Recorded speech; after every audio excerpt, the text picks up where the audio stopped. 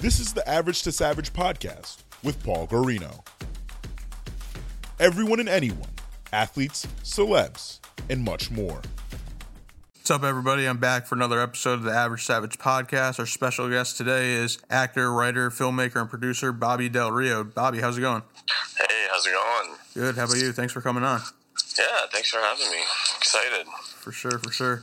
And let's just jump right into it. Could you give me a little brief background about yourself? Yeah, I've been an actor, writer, director for about 20 years up here in Canada, in Toronto. I do work around the world, so I've worked in the U.S. quite a bit, but I am based in Toronto. I also do the occasional sports writing, so, I've had a couple columns the past few years. Right now I write about basketball, specifically the Toronto Raptors, but more general NBA content. And I've written about fantasy basketball. I had a column for a couple of years in the States. And that's me, yeah. Gotcha. So how did you get into the quote-unquote Hollywood scene? I mean, I guess I always knew I wanted to be an actor. Yeah.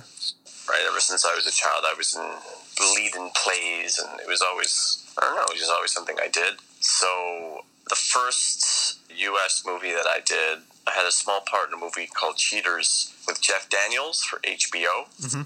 And I'm not sure how old I was 19 or 20. I was in school. I was still in university in acting school, theater school. And, I had an agent. I did, so I guess I've just been in the system over 20 years. Gotcha.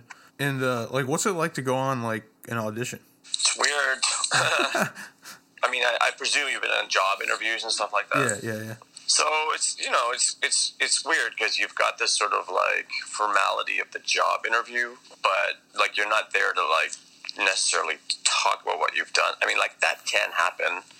I'd be like, oh, why do you think you'd be good with this job? Oh, well, I think I'd be great. And you come up with some lie that makes you sound good. Yeah. That can happen very informally, but for the most part, you have to have that same job interview energy, but you still have to be an artist. Yeah. So sometimes it's oh, hey, thanks for coming in. You're like, oh, no problem. And they're like, okay, go. And then it's you've killed 4 teenagers, and you're like, I will find you, and I will kill you. And they're like, that was good. Thanks for coming in. Oh, no problem. See you later. It's it's weird. You're constantly going back and forth between energies, it's kind of like a date. Dates are kind of weird because you have to sort of be somewhat formal and professional. Yeah. I'm not a psychopath. I'm a provider, and we could have a good time together. And then you also have to demonstrate the qualities of I'm fun and aren't I so sexy right now? And you really know how to be, but you know that you're being judged in every second. Yeah, for sure. So how has it changed maybe since you've been at the beginning and now? Auditions specifically here? Yeah. Well, the big thing is that now everything is self-tape. Okay. So you just send it in? Well, it just means, you're not usually in the room. Oh, okay. It's you kind of just, I do all these auditions on my phone now, and all these actors are tasked with the sort of expense and inconvenience, quite frankly, of having to set up your own studio in your apartment, or in some cases people will actually pay money to rent, essentially a studio and a studio services to make tapes. And you're not necessarily getting the gig, right? So it's some people will pay $60 to make this tape to try and get a job, and often you don't get the job. So, and especially in the self-tape world, whereas if you have to actually get 20 people into a room, you're paying for people's time and you're scheduling assistants and whatnot. There's costs, but for self-tapes, I mean, anybody can send in a self-tape. So what happens is that now for every audition, there's so much more competition because anybody can send in a tape. So it's harder to get jobs and it's more work. Yeah, for sure. But are they going to open the people that just randomly send them in too? I mean, I think it depends. I mean, for the most part, I'm an ACTRA member, which is the union for professional film and television actors. Okay. It's Canadian SAG, basically. Yeah. So the things that I audition for almost always go through agents. So there's, somewhat of a vetting process. I have a good agent, right? So it's hard to get with a good agency. They have to pick you, and there's a lot of people who want to go there. So then the casting directors will go to all the agents. So all the actors have already been somewhat vetted there. And then they vet them again. So it's the quality of the agent and the quality of the actor. But now when you throw in the tapes, generally what they're doing is they're still sending it to that agent-represented pool. But not always. I mean, occasionally you'll see, people will just post on their Facebook or email or something about, send in a tape. But for the most part, especially for the real jobs, the big jobs, for the recognized shows, it's all going through agents.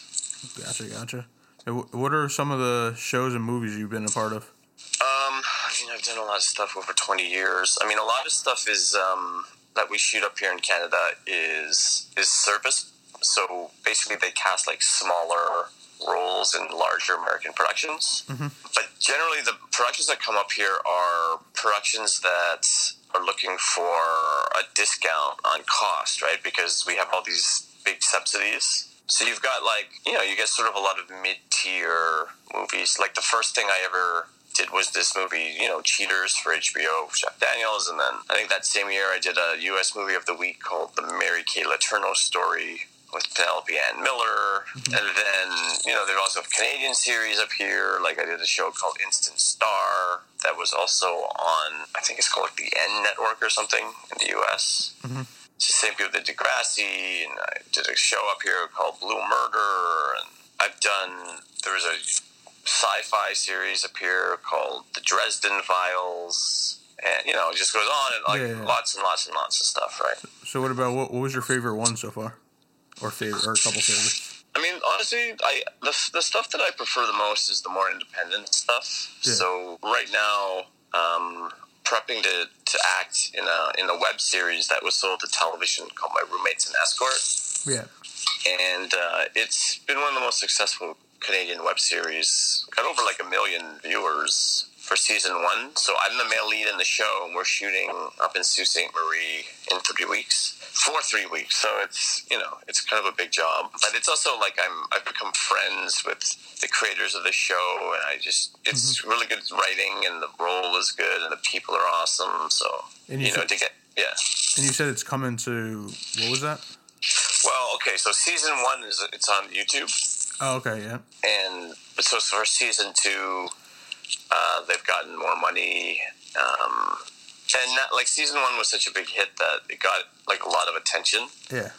And great reviews and festival coverage and all that. So for season 2, they were able to get more money. So it's going to sort of be, I would imagine, a little more hyped. Because as you have more resources, you can do more things. Yeah, definitely. And now it's a proper show. At the time, it was really just, I wouldn't say an experiment, but it was really independent. For now, it's even with my agent, it was I was talking to my agent about the job and everything, and he was telling me how there was a breakdown, and so it was the same thing. It's sent to all the agents, and for season 1, they didn't go through the agents. It was kind of like friends, right? It was hey, do you want to do this? It's oh, cool, I'll do that. Yeah. And then season 2 is already much more of a professional experience, and they're we might be flying you to location. I was oh, what?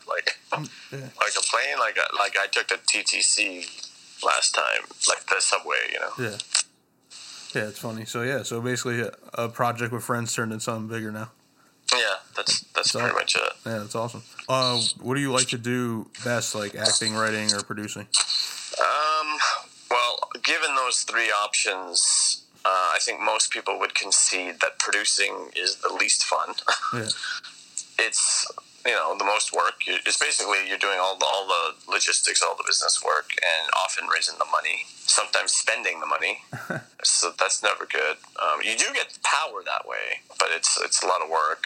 So I'm sort of somewhat torn between acting and writing. I mean, acting is really, really fun for me, and that was my entry point in the industry. Mm-hmm. But as a writer, I've had quite a lot of success. First in theater for many years, and now in the screenwriting world. Gotcha. What are your goals for 2019? Wow, what a good question. I mean, it's such a weird industry because, literally, you could be doing nothing for months, and then you get a call and now you're busy for the next few months. So for me, I really do simplify. So I'm going up to Sault Ste. Marie for 3 weeks this month, playing, like a really, really, like I'm the male lead in the show. It's a pretty big part. So I just want to focus on that and do the best job I can. And like, I know that there's going to be a marketing campaign and like a lot's going to happen for it. Yeah. But I can't really think about that. It's like being an athlete. You've interviewed a lot of athletes and stuff like that, right? And they all pretty much say the same thing. And I had the athlete's mentality that way as well, where I just focus on what I can control. Yeah, for sure. Yeah, I mean, I had a few actors and actresses too on the show, and they pretty much say the same thing about the auditions and the workload, and just like you just said, like some months you might not be working, and you might be working for 3 weeks or 3 months or whatever. Yeah, and I think where people freak out or they burn out. I mean, I've been over 20 years professionally doing this, right? Like working with like around the world, some of the best people. It's like some people get overwhelmed when they are always thinking big picture. I need to get here. I need to do this, and it's always like, and the reality is that unless you're making your own work, and I've done that as well. It's very random. There's so much that's out of your control. You don't know when you're going to get a job. You don't know how long the job is going to be. As an actor, you don't even know like if they're going to keep you. Like you could have the job. I remember I was in a commercial for a beer for Rickard's Red. I don't know if you have that there. I think it's Canadian, but a couple years ago, and I got paid very well. I was like, all right, I'm in this commercial.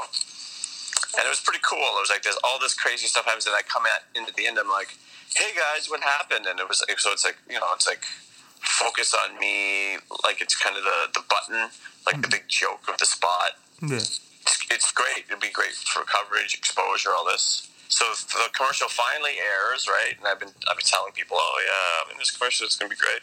And I watched the commercial. It's finally there, and they do the whole commercial, and it's gonna go to my part. And instead it cuts to the logo, commercial's over. I'm like, where am I? They cut me out. They cut me out of the spot. Oh my God. So now they still paid me. Yeah, that's what I was gonna ask. Yeah, so I still made good money on it, but it's still like, but I'm not in it. Yeah. But I knew that I was in trouble on the day. Like I was like, this is suspicious, because my part came in at the end. But I don't know if they just screwed up or whatever, but they called me in early. So when you're on set as a union member, like once it gets to like, I don't know what it is, like 10 hours or something like that, yeah, you start to go into overtime, so you start to make a lot of money an hour. Gotcha. So I'm tracking how many hours. So I didn't go on set until like, I'd been there for 12 hours, maybe 12 and a half hours, just basically sitting in a trailer. Gotcha. So people think it's so glamorous, but I'm just sitting in this room for 12 and a half hours. Okay? So they happened to, I don't know, where I was, they happened to have like storyboards of the shot, of like the shots that they're going to have for the commercial.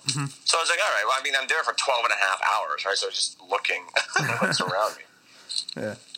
And I noticed in the storyboard that my character wasn't in it. And I was like, this must be a mistake. I was like, well, maybe it's because they knew I was going to be here, so they just didn't want to have my character, but it was like suspicious, right? I was like, like, I think I started researching what happens if I get cut out of a commercial on Google or something. Like, Yeah. and then I was like, okay, so they still have to pay me one cycle. They have to pay me from the time they pay me. So I knew whatever happens, I'm gonna make my money. But yeah, no. And then, sure enough, they just didn't use me. Yeah. I shot it. I recorded it. They even did it in 2 languages, so it was funny, right? Because we're bilingual, because there's English and French. So I met like the French version of me. So they had it was very weird. It was like there was like 4 leads, so I was one of them. But they had both languages, and they would just shoot the same spots back and forth between English and French. So it would be like, English version, okay, we're done, cut. And then they would just basically get the French guys to take the spots of the English guys. And then they would just go back and forth all day, and then they would shoot the French guys, and then replace with the English guys, and they would just go shot for shot. essentially making 2 spots so they could do both languages. But I remember talking to the French version of me, and I told him about the storyboard thing, and he was like, yep. He was also worried. So did his part get put in, or his part got cut out too? Well, I mean, I didn't see the French part, but Gotcha. presumably what happened to me happened to him. Gotcha. That's great. That's crazy.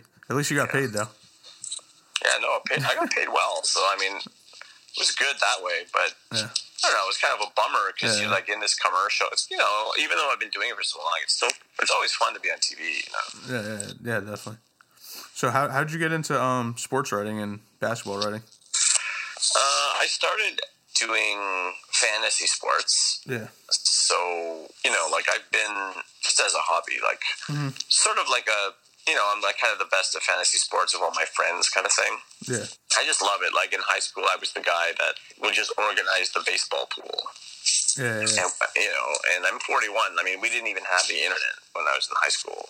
Yeah. So, like, literally, it's like we're like drafting in person and writing down the names of the players. Who do you want? I'll take Joe Carter. I'll take Carlos Baerga. And then I think the stats would be published in the newspaper for baseball once a week on Tuesdays. So what I would do is I would add up all the stats for all the players for all the teams by hand every Tuesday. And then one guy beat me on the last day, and then he was like, I got you. Whatever. I was like, I should have kicked his ass, but anyway, okay. But that's what I did, by hand. So formally, I just always enjoyed doing this kind of thing. So a few years ago, I just follow a lot of the prominent prospect writers. Because I'm in a bunch of Dynasty. Are you a fantasy guy? Yeah. Okay, so I play mostly Dynasty. Okay. Because I like to own it. I like to destroy somebody and steal their soul and then do it every year for the rest of their lives. Yeah. And also I love like prospects and rookies. And, I was a big card collector guy also when I was in high school. So, and I have an economics sort of education. So I kind of like the idea of treating players like stocks and bonds. Yeah. Even though I'm not sure how much they like it, but whatever. So I like to, there's the Blue Jays had dominant performance by a rookie pitcher yesterday named Trent Thornton. Yep. Who was like a Houston Astros sort of minor prospect, and then our team sucked, so he got a start and had 8 strikeouts in 5 innings and shut out the terrible Tigers. Those guys suck. Yeah. So I went and picked him up in 5 leagues yesterday, and we'll see if that pans out. But I like the idea of get in there on early, and now you've got, whatever, this stock that can help you out forever. So I would follow the writers who basically have intelligent things to say about prospects. Mm-hmm. So I believe it was John Sickles' old site, Minor League Ball, and there was another writer there named, I think it's Ray Guilfoyle. I think that's how you say it. And I was just following him because he always had really good things to say about minor league baseball prospects. And I followed him on Twitter. And then I didn't know, I guess he ran a fantasy site of his own called Fate Teams, which is like a Sports Nation, like Fox offshoot, which makes sense because I believe minor league ball was Fox as well. So one day, I didn't know him, but I just followed him, and Ray just posted, hey, we're looking to hire a fantasy basketball writer. Anyone interested? And, I've been like a screenwriter and a playwright for, at that point, maybe 15 years. But I also was like, I love fantasy sports, so I was like, oh, maybe I'll apply, and I just was like, I'd be interested.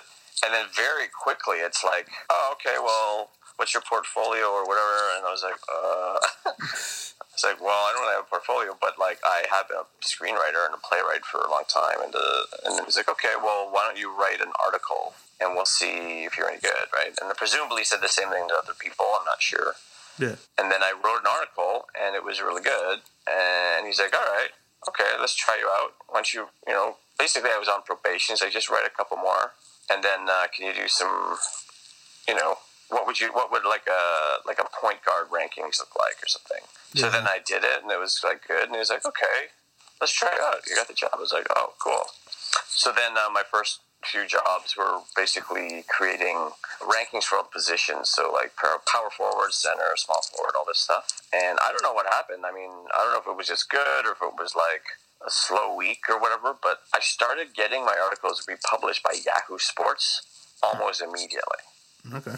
Which I thought was just normal, but I don't think it is. Yeah, no. And it was like, oh, like, that's kind of cool. And I remember I told Ray, oh, isn't that cool that Yahoo Sports republishes us? And he's like, they do what?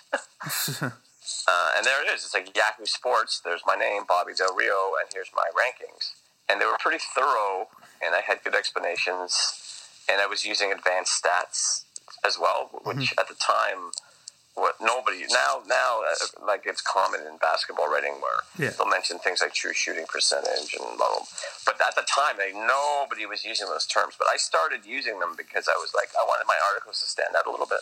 Yeah. And then it was pretty cool, and I started to build a readership. And then I swear to God, I'd only been there like a month, maybe. And then I get DM'd by Andy Behrens from Yahoo Sports, who I didn't know at all. Yeah. Who was like kind of like my idol. Like, I just loved his style. He knew all his fantasy stuff. He's also hilarious, and I always read his articles for years when I was just a player. And then he DMs me and he's like, "Hey, like, we've been reading your articles and they're good. Would you like to compete in the Yahoo Experts League?" So I got invited to the Yahoo Friends and Family League, which is basically just, kind of the most well-known fantasy basketball writers in the U.S. mostly were invited to be part of this thing. And so I told my editor, and he was like, "What?" I was like the first person at the company to ever be invited into that league. So I kept writing about it, and then I ended up finishing second place, and I lost to Yahoo's Scott Pianowski in the finals.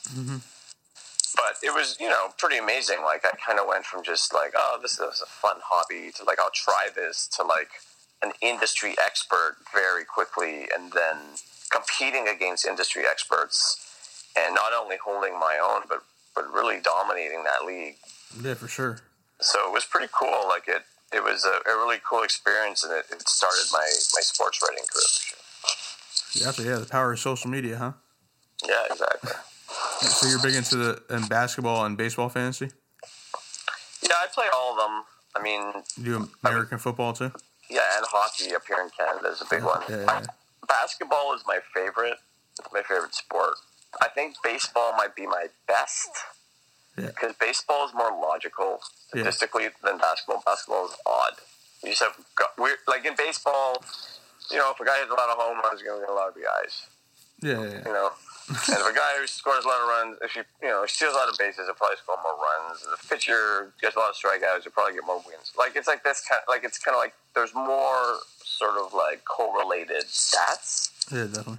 Where in basketball, it's weird, man. I mean, you got some guys, he gets a lot of rebounds and he shoots threes, but he can't hit free throws, but he gets steals.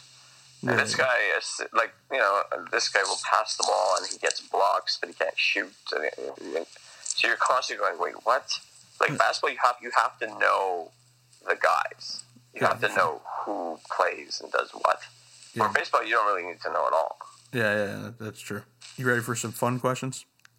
Oh, I thought those were the fun questions. Oh, well, yeah, those were too, but how'd you get the nickname Bob, man? So, if you ever want a nickname of your preference, just start calling yourself that.